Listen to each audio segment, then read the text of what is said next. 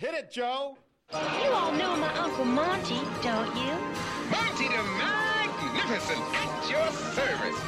Tell anybody, how you want. You coming to see Uncle Monty's Big Benefit Show? You know, a long time ago, being crazy meant something. Nowadays, everybody's crazy.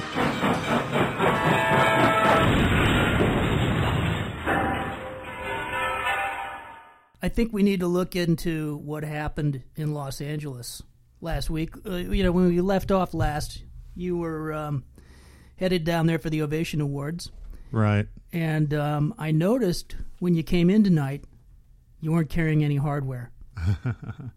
So we did win one award for Best Costumes, but the award I wanted to win was for Best Composition for an Original Musical. Now, this is going to sound like sour grapes, but it really is a popularity contest. The fact that I was even nominated as an outsider is startling to me. I'm shocked to learn that. Right. So the guy who did win had this piece of shit production. It was sort of a campy prelude to Hamlet, and the music was so awful. I mean, really and truly, it's ridiculous. But, you know, it's a big theater company with a lot of alumni, so they produce it, they vote on their own shit, and that's who wins. All right, let's pause now to listen to some of this piece of shit production's music.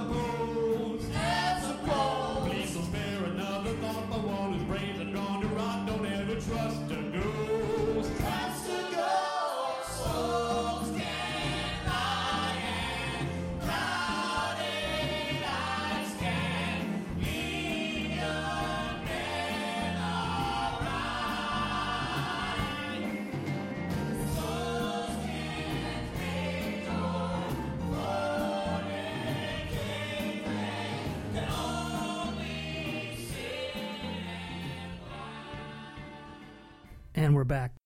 So the guy gets up on stage, and it's like the worst fucking speech ever. He's like, look, man, I'm so glad we did this production.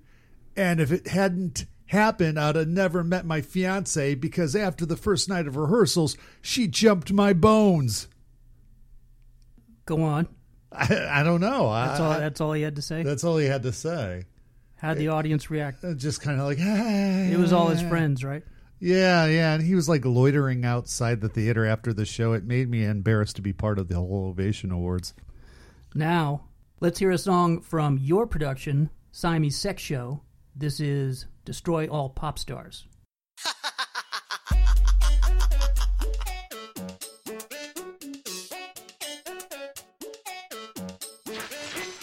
Operation Destroy All Pop Stars begins tonight.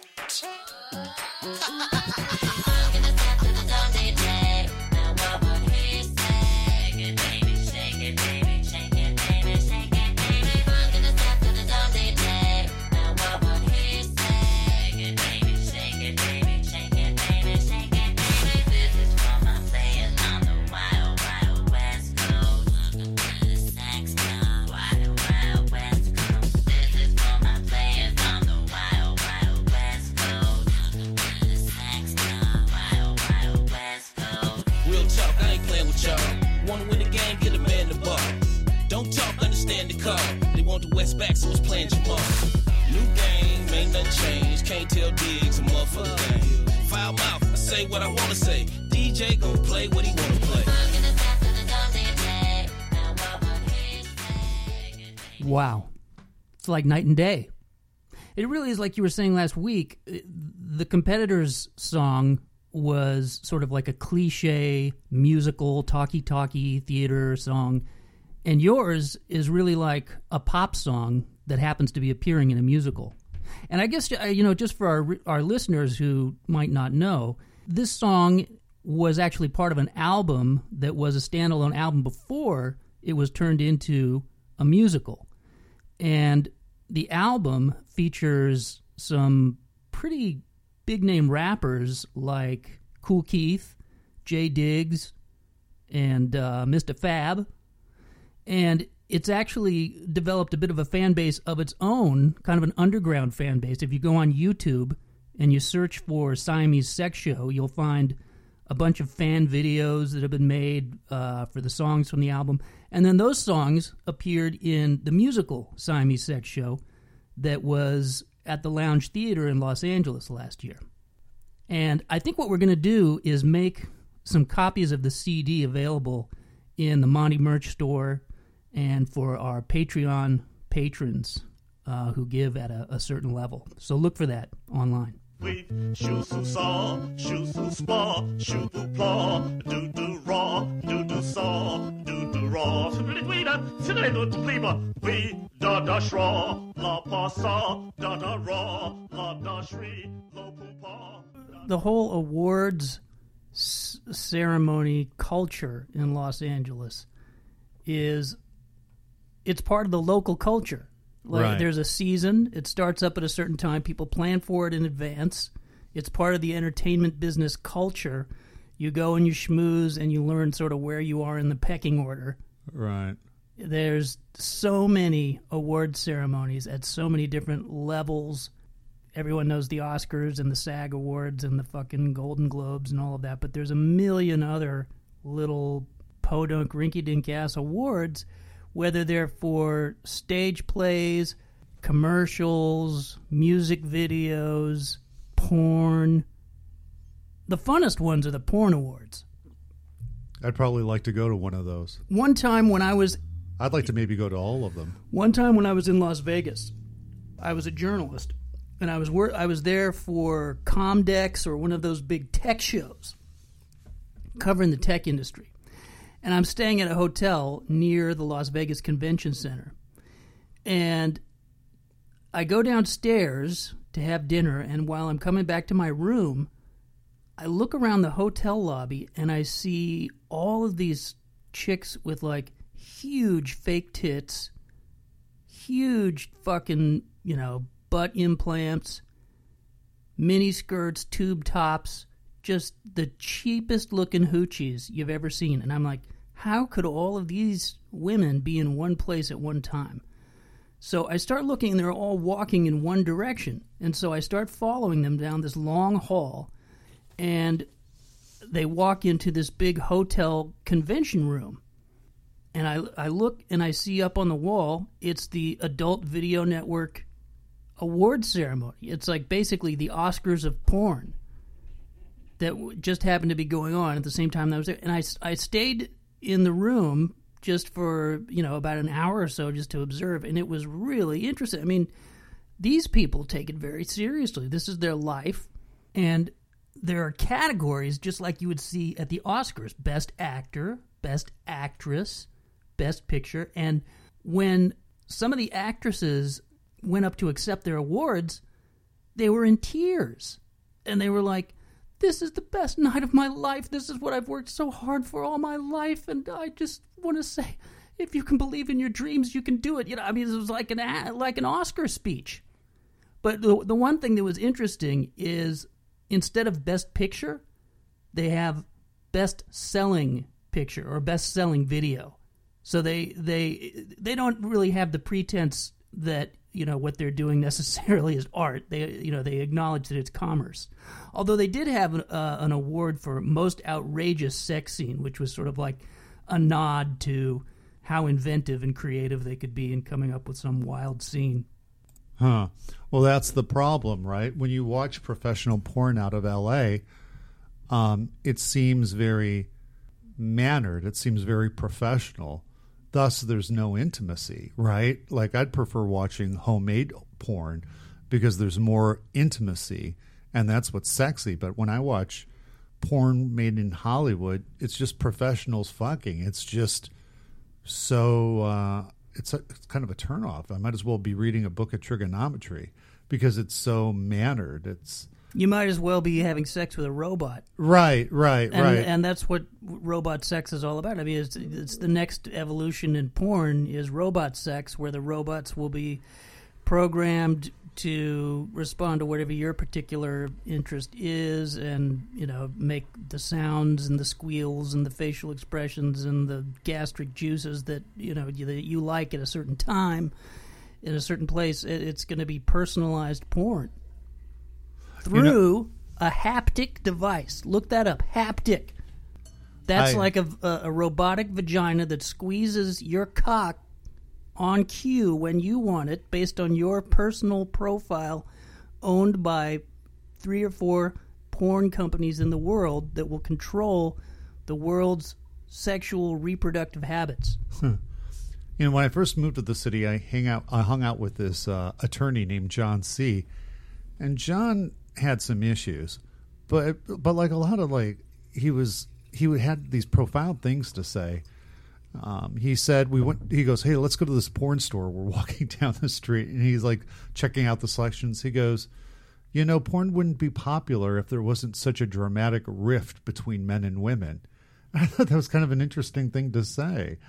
I think if anyone benefits from the Me Too movement, it's porn manufacturers. What? How so? Well, I think you've got these guys, and I'm saying that with a knowing sense of humor, of course. And once again, there are these guys who have been perpetrators and predators who should be taken out, castrated, and buried under the prison. They're animals. But I think you've got a situation where guys who are mopey to begin with are now even going to be even more trepidatious. They just don't know how to approach women, They're timid, fearful, and confident. They don't even understand how the female mind works.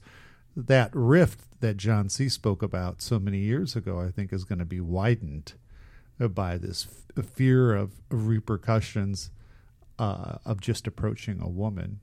I'm saying this with a knowing sense of humor, but, if anyone benefits from the Me Too movement, it's going to be the porn manufacturers. Neither men nor women are going to benefit from it.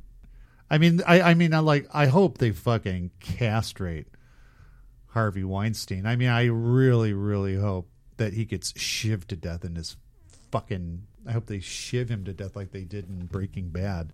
Shoo su su wa, shri da, shra la la we do saw, shra la la ha, we de blah, we de saw da ra, la da da shri, lo pum pa, la da da shra. Have you ever told a woman something that you regret confessing to in your desire to create intimacy and have no secrets between you and a woman you were dating? Were you ever punished for being open and transparent? Of course, especially when I was young and naive. I think probably when I was somewhere between the ages of 18 and 25. Here's the scenario. Me and my girl, we drove out to Lover's Lane, some cliffside in San Francisco. We're looking out on the sun coming up over the Pacific Ocean, and I said something to her to isn't it amazing how you think that you're never going to connect with someone, and then you find that one person that you feel like maybe fate meant for the two of you to understand each other, and you're two halves of the same soul. Something along those lines. You really said that? No, I'm just riffing, but I might as well have. So you said something truly sincere and heartfelt, right? And she looks at me and says, "That's the most trite, sad cliche I've ever heard. Will you take me home now?" She really said that? Probably more than once. Really? Oh, she said it with a knowing sense of humor, though, right? She wasn't joking. She was joking. No, right? I think I really made her sad in that moment, and she really realized that she'd made a mistake. But you guys continued dating, it sounds like, right? And then she continued to realize what a mistake she was making every time she saw me. Oh, my God. And she just continued to feel taken advantage of every time that I took another minute of her life away from her. Right. The thing, she was dating you to kind of punish herself. Kind of. And also, to get back at her parents. Well, it made her hate herself every additional moment that she spent with me, because she knew that she had nothing else to do. She'd be on top of you writing, reverse cowboy, going, "Fuck you, Dad. Fuck you, Dad." Yeah. Now how bad is your girl? How bad is your girl now, Daddy? And she's like, like sucking your cock. Yeah, Daddy's girl's a bad girl. Daddy's girl's a bad girl. And then she's like talking to no one. Who said that? I did. No, don't put me in the bigger smoker, Daddy. Were you hiding in the closet? We know this guy, Dave C., and he told me this really funny, kind of heartbreaking story is right around the .com boom, where anything went. He fell in love with this woman, and he became obsessed with her.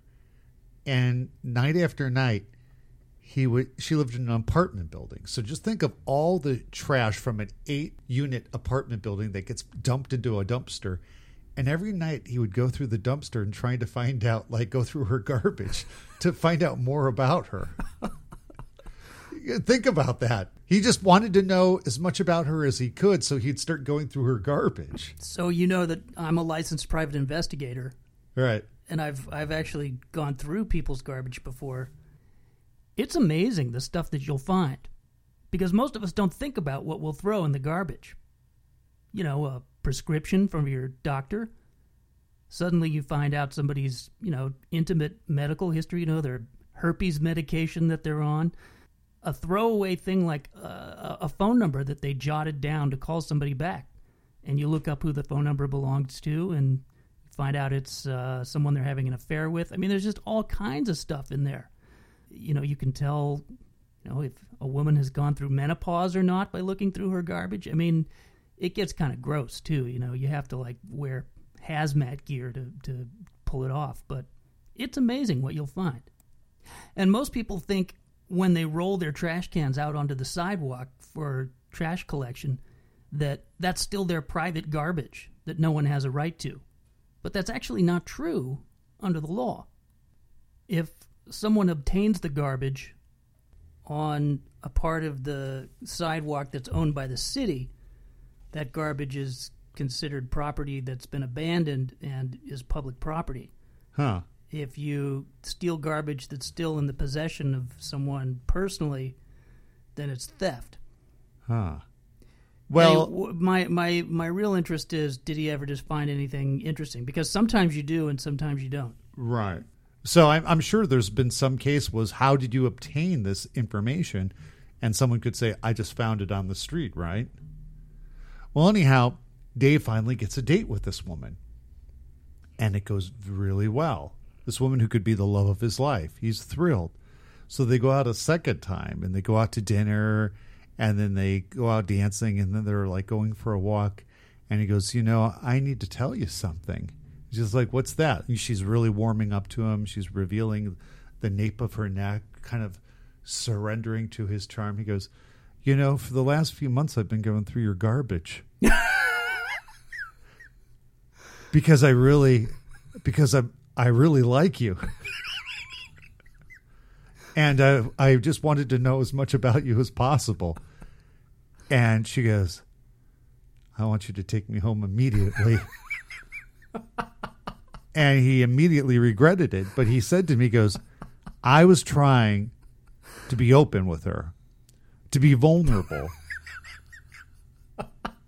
And I didn't want there to be any secrets between us because I was really feeling close to this woman. And of course, I regret having said that. Now, I don't know. Where do you draw the line? I think you can love someone fully and still keep something secret, right? The thing is, I don't see any way I would have told a woman this unless we were into year 7 or 8 of our marriage. And then I might have confessed that, right? It's a solid marriage. She's gathered a lot of data about you. She knows you're not a psycho. As someone who has been married and divorced, I'll tell you, there are some things you never reveal to your spouse. Oh, interesting. And you shouldn't. There are some things that they don't need to know and that they would rather not know, and that nothing has changed by telling them. And all of us, by nature of just being human, have some things about our life that are part of our personal, private life. that don't need to be shared. And I think that, a lot, and I've felt this way before also, that I feel a sense of guilt about withholding information about my personal inner life. But that's nonsense. You all of us, by nature of being a human being... It serves the greater good by not saying it, right? All of us, by nature of being human beings, have a personal, private life that is always going to be part of our personal, private life, whether we're married to someone, whether we're incredibly intimate with someone or not. That's just part of being human, is that you have one part of your life that is personal and private. If you become sort of a hoarder of information and you withhold information that someone else has a right to, that's not right. But information that is at your discretion to share or not, there's no obligation to share that information. Sometimes it's better not to share it. The other person, doesn't need to know it. It's just going to worry them, and it's not anything that they necessarily need to know. It's something that they couldn't interpret correctly, like the fact that you like to dig through someone's, garbage, or you like to sniff their panties, or you like to stick your finger up your own ass, or whatever it is that you do in your own private time. I when I came to San Francisco, I started dating this truly loving woman. I know you didn't like her; you thought she was a pain in the ass, and a lot of my friends did. But she was really very nurturing and caring person. But I kept trying to test that. I kept confessing things to her, assuming she'd run away, because I really hadn't had that sort of intimacy before. Like I go, I got to be honest with you, I've donated sperm. And she goes, oh my God, I don't believe it. Like she just she stopped in her tracks and goes, I can't believe you did that. I look at it, I was poor and I was trying to figure out ways to make money. And I'm like, well, she didn't leave. And then she didn't leave, but she didn't really react in a supportive manner, did she? She sort of shamed you, didn't she? Yeah, but just because it was kind of a shock to her system that she met a guy who had donated sperm. Why is that such a shock to the system? Because I just don't think a lot of women are kind of prepared to hear that, and the repercussions can be dramatic. All right. So I've done that. And that's kind of one of the reasons I wanted to commit to the relationship, is I'm like, you know what? I can be open with this woman. I can let my guard down. I can tell her things that are not flattering about me, and she's not going to run away. And it's kind of like the first time I felt I could trust somebody and say these things. And I had like a lot of different stories to share with her. We didn't have too many secrets between us, although we didn't have a romantic life. It was very intimate, but not very romantic. I remember her telling me when the months before her father finally died of cancer, and how her mother aged overnight. And so she kind of told me this, and we were on the couch lying down. And after a long pause, I go, do you think he's ever coming back? And she just exploded with laughter. She just thought that was the funniest thing, her dad dying of cancer. And that was the sort of relationship. She really loved my sense of humor and got me. Really? Because it seemed like sometimes she did and sometimes she didn't. No, she did. She always got me. But, she could be a bully. I remember one time, like when we had broken up, I was flirting with another woman at a party, and just like a crab, she came right up to me and pinched the hell out of the back of my arm. And then she thought forced me to go home. She's forced me to go home on more than one occasion, even after we stopped dating. She was a bit of a bully. She thought it was all a performance for her, didn't she? She thought it was all to make her jealous. Right. Maybe something like that, right? Anyhow, the thing is it's a balance, right? You don't want to have any secrets between you. You want to be open, right? You want to come from a place of confidence where you can like confess being vulnerable, confess to like things that are embarrassing. But then at the same time, you don't want to necessarily need to tell somebody about this chick who loved being peed on, right?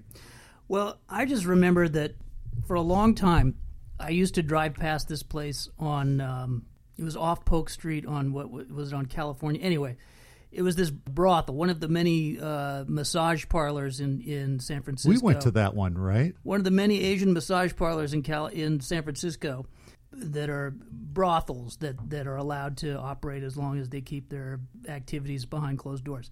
So we kept driving past this place, and eventually you and I were out. It was not long after our adventure at the Gold Club. Right. And I said, this place looks weird to me. Let's go in there. So we went there, and we got in. They take you into like a holding room, like a waiting room, a parlor, and then women come out as they are available and ask you to come, into a private room with them. I don't know what your experience was like. But my experience was I wasn't ready for it. It's the first time I'd done something like that, so I wasn't really. Which is why the next day you called up your ex-girlfriend, old thumbs down, and you felt the need to confess. I didn't confess. And you felt the need to tell her what you'd done. I didn't confess that. And then we all went out to sushi in Japantown, and she decided to give me a very sort of like a schoolmarm scolding. Did you? No, it was sort of like scold you about that. Oh, she was very scolding. No, she was like, "You took to a brothel that exploits women, and you contributed to the patriarchy." Yeah, you forced me. Yeah, and I was looking at you like for some support, like, what's up with thumbs down? And you were just, very quiet, very pussy whipped, and you allowed her to, to shame me for the choices that you had made. I mean, since then, I have dated women who have worked at massage parlors. This one woman who lived in Chinatown told me she worked in the import-export business. She invited me over for dinner, and then she gets a call, and she goes out into the lobby, and she's like, I got to go to the office right now, and I'll be right back, though. And so I follow her. So like my heart is racing. Thump, thump, thump, thump, thump. She's going down the street. And I'm like one block away, darting in and out of the shadows and alleyways. Doing surveillance. And sure enough, she goes into this massage parlor. And you should have gone into the massage parlor. So I followed her into there. So then I finally knew what she did. And I told her later, I go, you can tell me anything you want. And she kind of said something. And she said, well, I can't do that. I could get in trouble. Is that kind of interesting? Like if you're dating, probably true. Which is probably true, right? And so, then I kind of researched her on the internet, and she had quite, people write reviews of the women who work at these massage parlors. Guys write reviews, and she was highly ranked. Did you ever find out? Did you ever talk to her and find out her real story of where she came from and how she came here? Yeah. I knew all of that. Like, what is it? Well, she her parents loved her sister more than they liked her. But she had to take care of the sister. So she took care of the dying parents. And the other sister got all the money, although this woman who worked in the massage parlor had to take care of the parents, didn't get any money or emotional support. But how did she come to the United States? Oh, I think it was a fake marriage. And I forget what city in China she was from. That's one of many ways. That's one of many scams for human trafficking. No. Fake marriage to a pimp who brings him here, and you're his property. No, in no way did I. He turns you out. Right. In no way did I think that. I think this was a choice on her part. I mean, in no way did I feel she was victimized. I think it was just her, like, kind of being an adventurous woman who didn't have much problem with this. And the reviews did she say that she didn't have a problem with it, or did she say that she felt trapped and wanted to get out? No way did she feel trapped. No way did she feel trapped. Her name was Cece. That was her massage parlor name. She worked as a journalist, back in China, and probably made more money as a jack-off girl in America than she did as a journalist. Well, she just wasn't a jack-off girl. Like the reviews were like I didn't know Greek was a term for anal, but guys were writing, "Oh man, if you pay her enough, she'll go Greek." I mean, basically, she'll do anal, right? How do you feel about that as a Greek American? Do you take any offense to that? I don't like it. I don't like when people like make fun of Greeks like Well, that. you I know, don't like you know it. that your people have a long history with the asshole, and You know, Greeks, like a lot of like our modern society was built on the Greeks, but now they are some of the dumbest. They're dumb, drunk pranksters. They contribute little to nothing to like the world's, to society. but they've contributed a lot of butt sex. Oh my God. I mean, they don't pay their taxes. I mean, Really? now like money's worthless in Greece. They have to like, you know, They were having so much fun. I mean, really, they were forgot to pay partying their so taxes. long. I'm just not a big fan of Greeks. You'd rather forget. You'd rather forget where you come from. I've turned my back on my culture. You know, I went on a date a couple nights ago with this girl I met on POF. And she had like broken many dates. And I just thought this was, she had some issues. She dated this guy.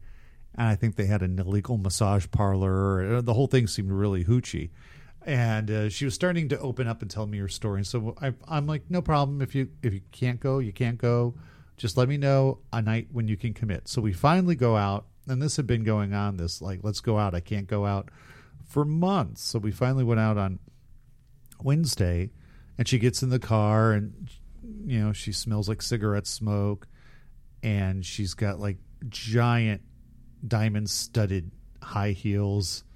And like her boobs are hanging out, according to her. She goes, "Oh man, my boobs are hanging out." That's like the first thing she says when she gets in the car.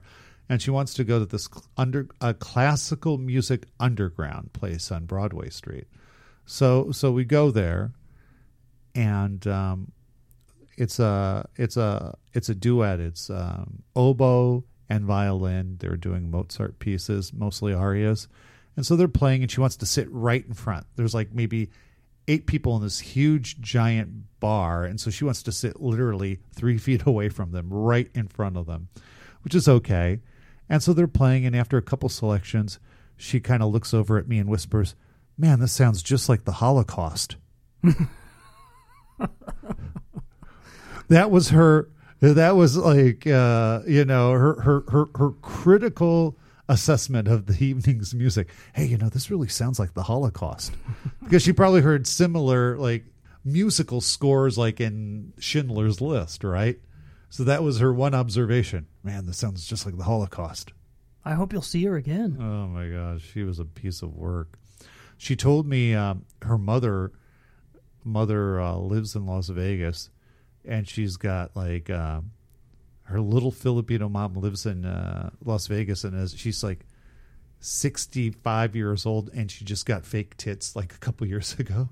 So she's in her mid-60s, and she said she got like 685 cc's. She's like 4'11", and she just got almost 700 cc fake tits. Do you know how big that is? It's like the size of basketballs. She got like a 5'10" woman's tits, right, on a 4'8" woman's body. I know, that's exactly it. It's like a scarecrow with watermelons duct taped to her chest. Right. Now you understand why this woman has issues kind of getting close. So that was my date Wednesday night. But the day before that, a woman on WeChat, who I don't recall, had wrote me. She goes, "How have you been?" I'm like, okay. She was like, "Hey, I'm coming up to the city. Can I see you?" I'm like, and I looked, and the only photo was like a view of her. So almost like it was from orbit, like looking down at her. So her head was hiding her body. Do you understand one of these images? It's kind of an aerial view where the woman looks up. Yeah. And so her head is concealing the rest of her body. Right. And she's, "Should I just come over to your house?" And I'm like, God, this is a bad sign. No woman says that unless there's something up, right? I'm like, and I'm racing to take care of a bunch of things like cleaning the house. I'm like, yeah, sure, that's fine. You know, how bad is this going to be? And I had no idea what she really looked like except for her smile. And when she walked through the door, she was no less than 250 pounds. She was huge. That's sexy. I couldn't believe it. I just couldn't believe it. And so what did you say? I didn't say anything. I just tried to be polite. I wouldn't. But she was huge. I wouldn't go polite. She might have even been closer to 300, to be honest with you. I wouldn't go polite. I'd go, "Get the fuck out of here. You've deceived me. Go away." So anyhow, I go, hi, how are you? I'm trying to keep it together. And so I go, would you like some tea? So I made her some tea. And she kept burping. So I feel like That's I was sexy. like re-smelling like her giant breakfast that she had that day. Is she like doing I could smelly burps? really stinky burps. So I'm just trying to do housework. Do you think that she had always been a woman all her life? Oh God. And so I knew right away I needed to be downtown by 4:30, and it was 3:00 when she came over. I'm like, oh yeah, nice to see you. Yeah, and so we're talking. I'm taking care of things. I'm just trying to avoid any overtures. And she keeps following me over. She goes, you know what? I'm going to take a nap on your bed. Is that okay? And I'm like, nah, come on. Just follow me. I was like, I wanted to get out of the bedroom because I was like putting my clothes in my bedroom and stuff like that. And she goes, do you want me to take off my panties?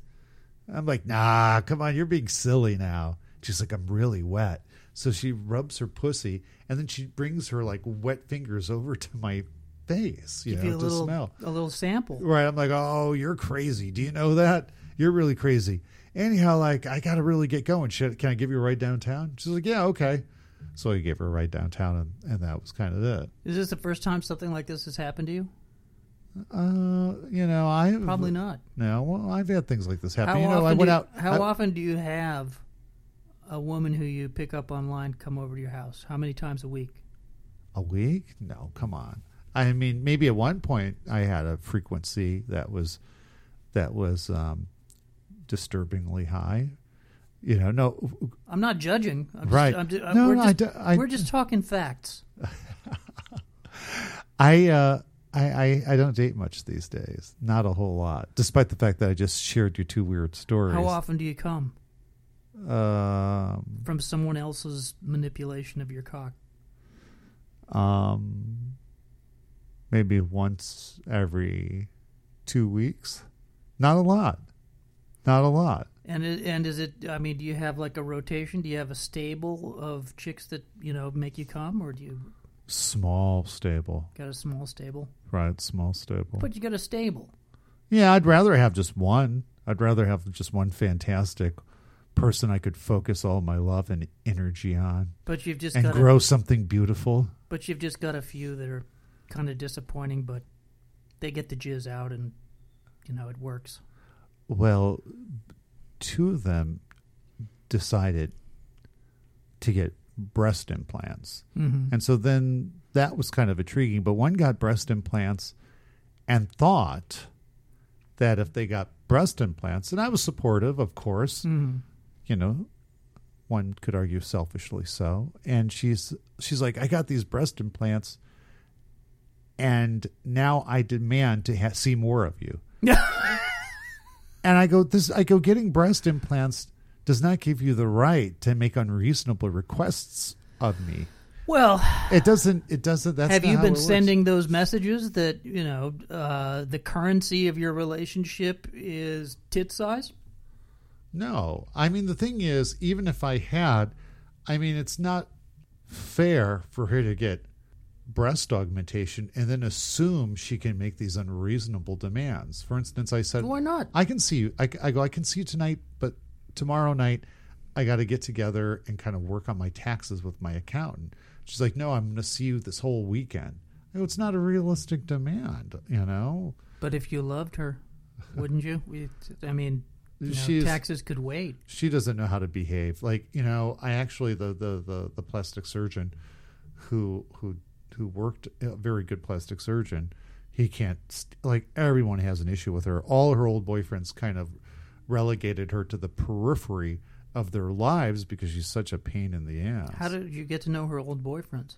Well, she just told me that her old boyfriends didn't like spending much time with her. And so you sort of deducted from that it was because of her. No. She's And have you spoken with her plastic surgeon and gotten his candid thoughts about her? Yeah, well, I went with her to the first plastic surgeon who did her stuff. Did you? And I told her. Did you recommend her to the plastic surgeon?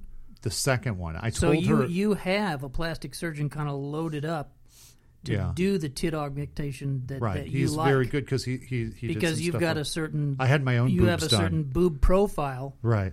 that you like, and you sort of take these women. Well, he's just a very good plastic surgeon. He goes the extra yard. What Now, does he do?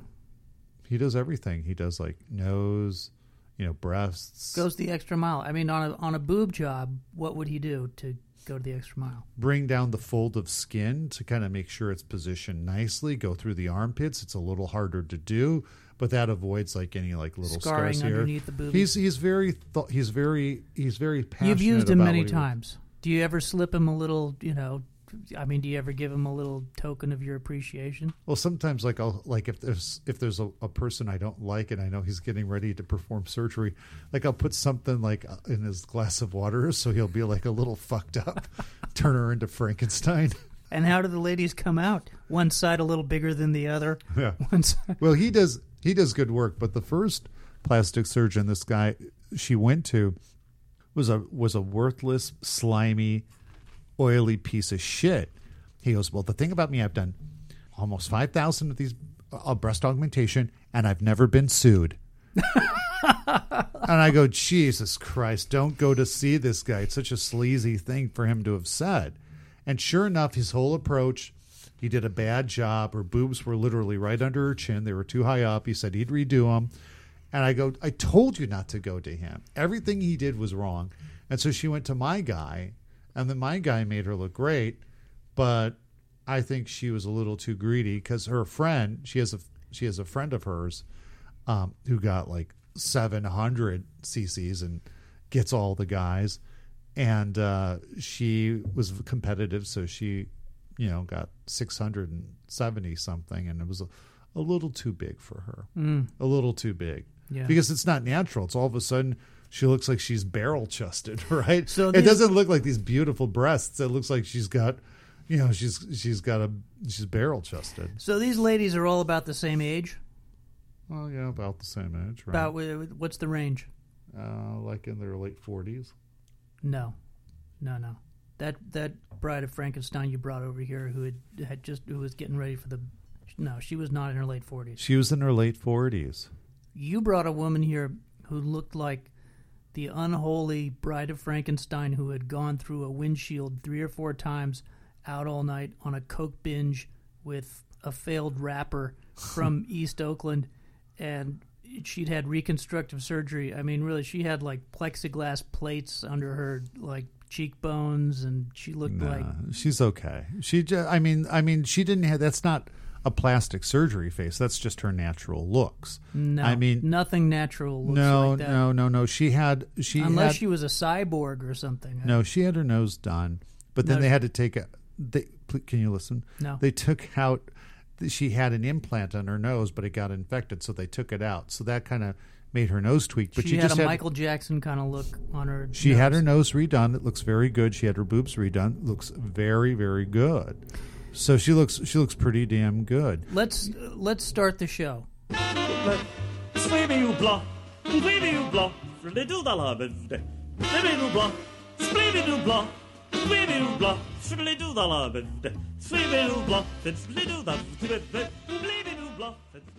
It's time to start the show. We've been talking. We've had enough pre-talk. It's time to start with our first topic.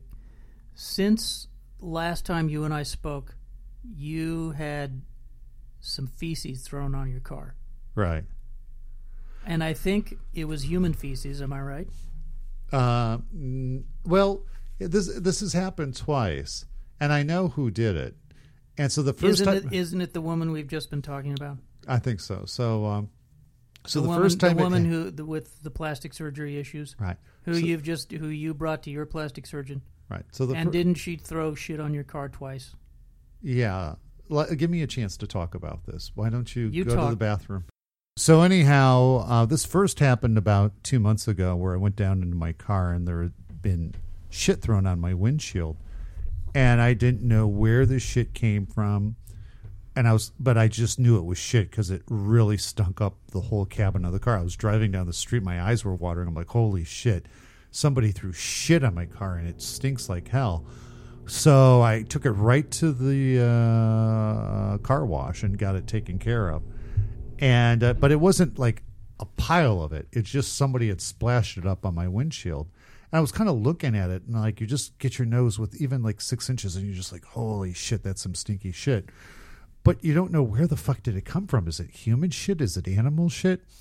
So I had a feeling I knew who it was. And sure enough, later that afternoon, she calls and goes, hey, could I meet you at a cafe? Well, this person's never asked me to meet her at a cafe in my life.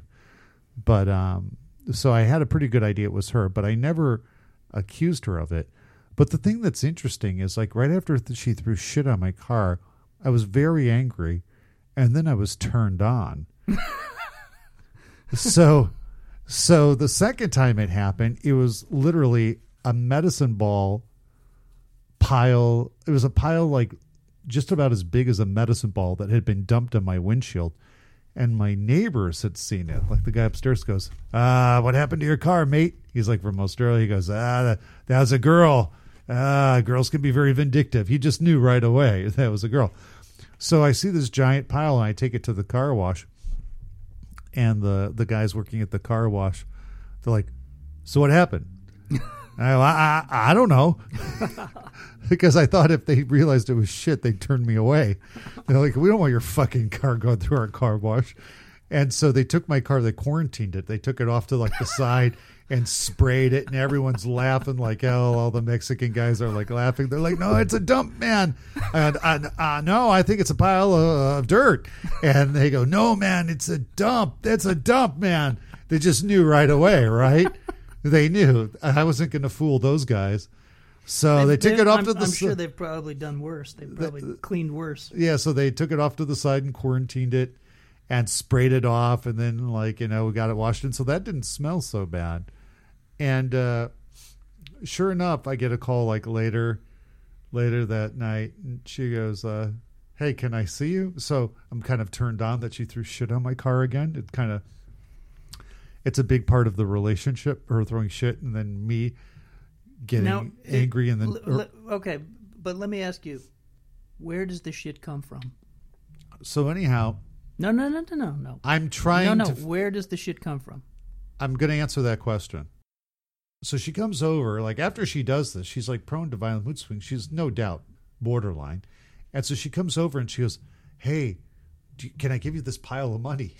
So she's like, I thought I'd give you like a Chinese New Year present, right? And I go, oh, no, save it. You save it. You need the money. And so I'm just trying to be nice because she feels probably neglected. And I think the worst thing I could do is expedite this. This is in my world. Most normal people would handle this in a much more healthy adult way. But this is how I handle things. And it's sort of like the upside down world way. I'm like, oh, you threw shit on my car. Come on over. Let's just like relax, And so she's like, we're watching, like, because she doesn't speak English very well, we're watching one of those animal programs on Netflix. And she's like, hey, she goes, do you want me to buy you a monkey? And I go, what? She goes, yeah. She goes, I know this guy. And like, it'd be really nice. You could have a monkey here in your home. Do you want a monkey? So this is what she always does. She like does something horrible, and then she wants to compensate. Like one time she made these false claims about me at the Y, and then she bought me a computer the very next week. Right. So she's very good at hiding it. You know what I mean? Like I made a hint the first time she got thrown on my windshield. I go, something happened to my car, thinking she'd get all shy or kind of like not make eye contact. She's like, what happened? I'm like, oh my God, she's like a pretty nice psycho as far as she's borderline. This is par for the course for people with borderline. So anyhow, we're like watching this like Discovery Channel, and it's like there's a lot of monkeys, and she's like lemurs and shit jumping around. She's like, hey, do you want me to buy you a monkey? You could have a monkey here at your home. And she was very serious. She really wanted to buy me a monkey because she was just wanted to make up for the fact that she goes, I have a friend who raises monkeys. Or so I think that's where she got the shit. She probably has a guy who imports animals or has an animal shop of exotic animals. And that's probably where she got the shit from. But this has happened What twice. made The you- second was a what- huge pile. What really made you identify the shit as monkey shit? I didn't identify it as any shit. I still don't know what kind of shit it is. All I'm saying is we're Why watching. wouldn't you want to identify the shit? Wouldn't you want? I mean, you're bringing it to the car wash. The Mexican guys are quarantining your car. I think you owe it to them at least to give them a little. How bit would of, I do that? How would I identify where this shit came from? I just short want to of a get it off my short car. of a DNA test? I mean, I think you don't could do know. a visual. You could do a visual on it, and you could probably do an analysis to determine, by consistency, shade, whatever kind of food detritus you find in it. Well- look. You say monkey, I think she's shitting you with her own shit. I think it's her own shit. I do. Well, I'll tell you this. The first shit smelled a lot different than the second shit. The second shit didn't smell too bad, but the first shit, Jesus Christ, it lingered on that fucking car. It stuck to that car for like 2 weeks. That was human shit. You think human shit stinks worse? Oh, yes. Humans can smell other humans' shit 100 times more than they can smell other species shit. We can smell each other's shit to identify each other. What about when you're driving up I-5? You're going through, like, you can smell that fucking manure, right? Like when you're outside. Cowschwitz. Yeah, when you're outside of Cowschwitz, yeah. Cowschwitz, that's what it's called.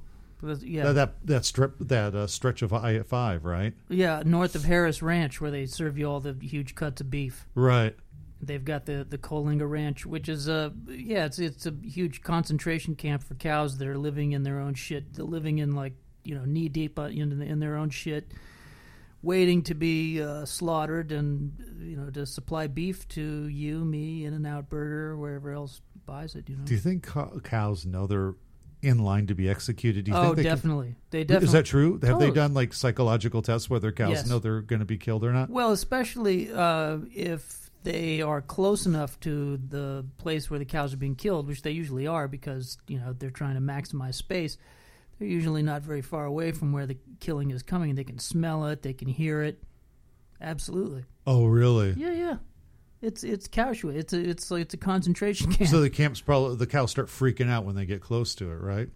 It all depends. I don't know what sometimes these cows are drugged. Sometimes they're on What, meth? Sometimes these cows are on meth? No, sometimes they're on tranquilizers. A lot of the time they're just, If I had to witness that, I'd never eat a burger again. Jesus, I couldn't look a cow in the face, kill it, and then make it into a burger.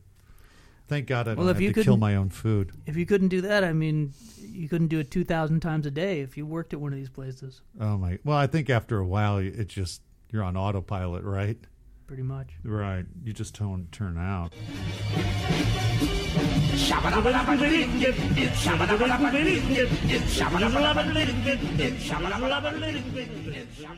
Have you found that at this point in our life, neither you or I have achieved anything notable enough that we have any great risk by saying whatever we want? Have you found that to be true? Well, Do you have a lot to lose? I don't know. The thing is, I still need to be employed in the high-tech industry. High-tech companies are conservative. That's where I have to pay my fucking bills. I'm still not independently wealthy, So, I mean, if I was making money from the entertainment industry, it's a little looser there, right? You want people in that industry to kind of be bold, to be daring, to be a little outrageous. But in high-tech, they're so conservative, and uptight. And especially each generation seems to get more tightly wound. Like this generation below us, we're supposed to be the dads who are outraged at what these young people are doing. But I'm bored by what these young people are doing. They truly are tightly wound, uptight, married to their message, and not very interesting. I mean, these kids, they're boring. They're fucking sad and unimaginative. Right. Whatever happened with being... kids are supposed to do something outrageous, right? Outrageous and daring and supposed to, stick it to the man and make their parents... No, they're just... They've given up. Unbelievably boring. Unbelievably boring and unbelievably already beaten down to being just obedient slaves before they're even, smart enough to know that they're being fucked in the ass every day. Just, they're just like bred to be these fucking puppets. And, from day one, they're like, I want it. They're worse than the young people in the 1950s. They're Right. like, I want to be top of the banana heap when I get to be 40 years old, and just, you fucking fool, you don't even realize that you're just bending over to get fucked up the ass. Well, what you said was highfalutin and abstract. So I can't comment on that. I'll have to remain on the outside looking in at what you just had to offer. But I will say this. The people, the young kids who were like 20 years younger than me that we hired on the marketing team, Yeah. they were constantly, like the blogs I would write, constantly there was a couple people in particular who would say, I'm really uncomfortable with this. I'm really uncomfortable with that. And at one point I go, although someone's uncomfortable, that's not necessarily what's good for the business. Your feelings of discomfort are an imposition on the business, right? Just because someone feels uncomfortable, that doesn't mean they're right? It's easy to side with the person who's constantly feeling discomfort about some issue. That doesn't mean that person's right. Why did you even come into the office? Why didn't you just stay in bed? And so that's kind of how I felt like saying, I go, this one guy in particular, we'll just call him Patrick, his level of discomfort about anything provocative, and blogs are supposed to be provocative. If it were up to him, nothing would get published. That would be the safe approach.